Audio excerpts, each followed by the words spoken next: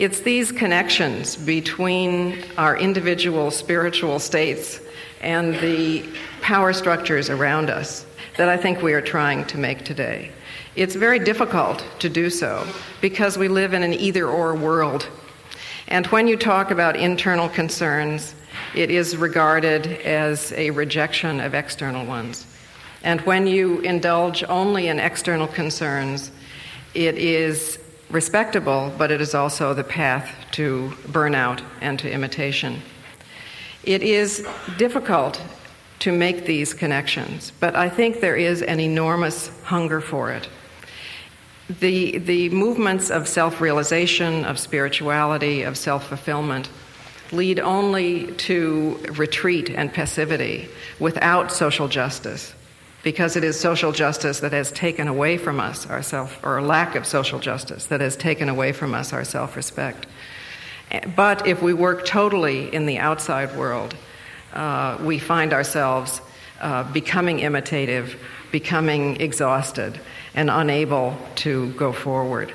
So I suggest that we spend some time this evening looking for these kinds of connections so that we can explore them in our own lives. For instance, I've come to believe that the most neglected subject in politics is childhood. I may turn into an old lady marching around with a sign that says the only form of arms control is how we raise our children. Because it is, in fact, then that we come to believe deeply that there are only two choices: either you are the victim or the victimizer. That we embed in ourselves the way we are treated and thus the way we treat others. And even though children who are badly treated universally come to believe that we are bad people, the form that it takes, again, is different depending on how we are socialized. Little girls who are sexually abused, physically abused, neglected, badly treated as children usually continue to treat themselves badly. Little boys to whom this happens treat others badly.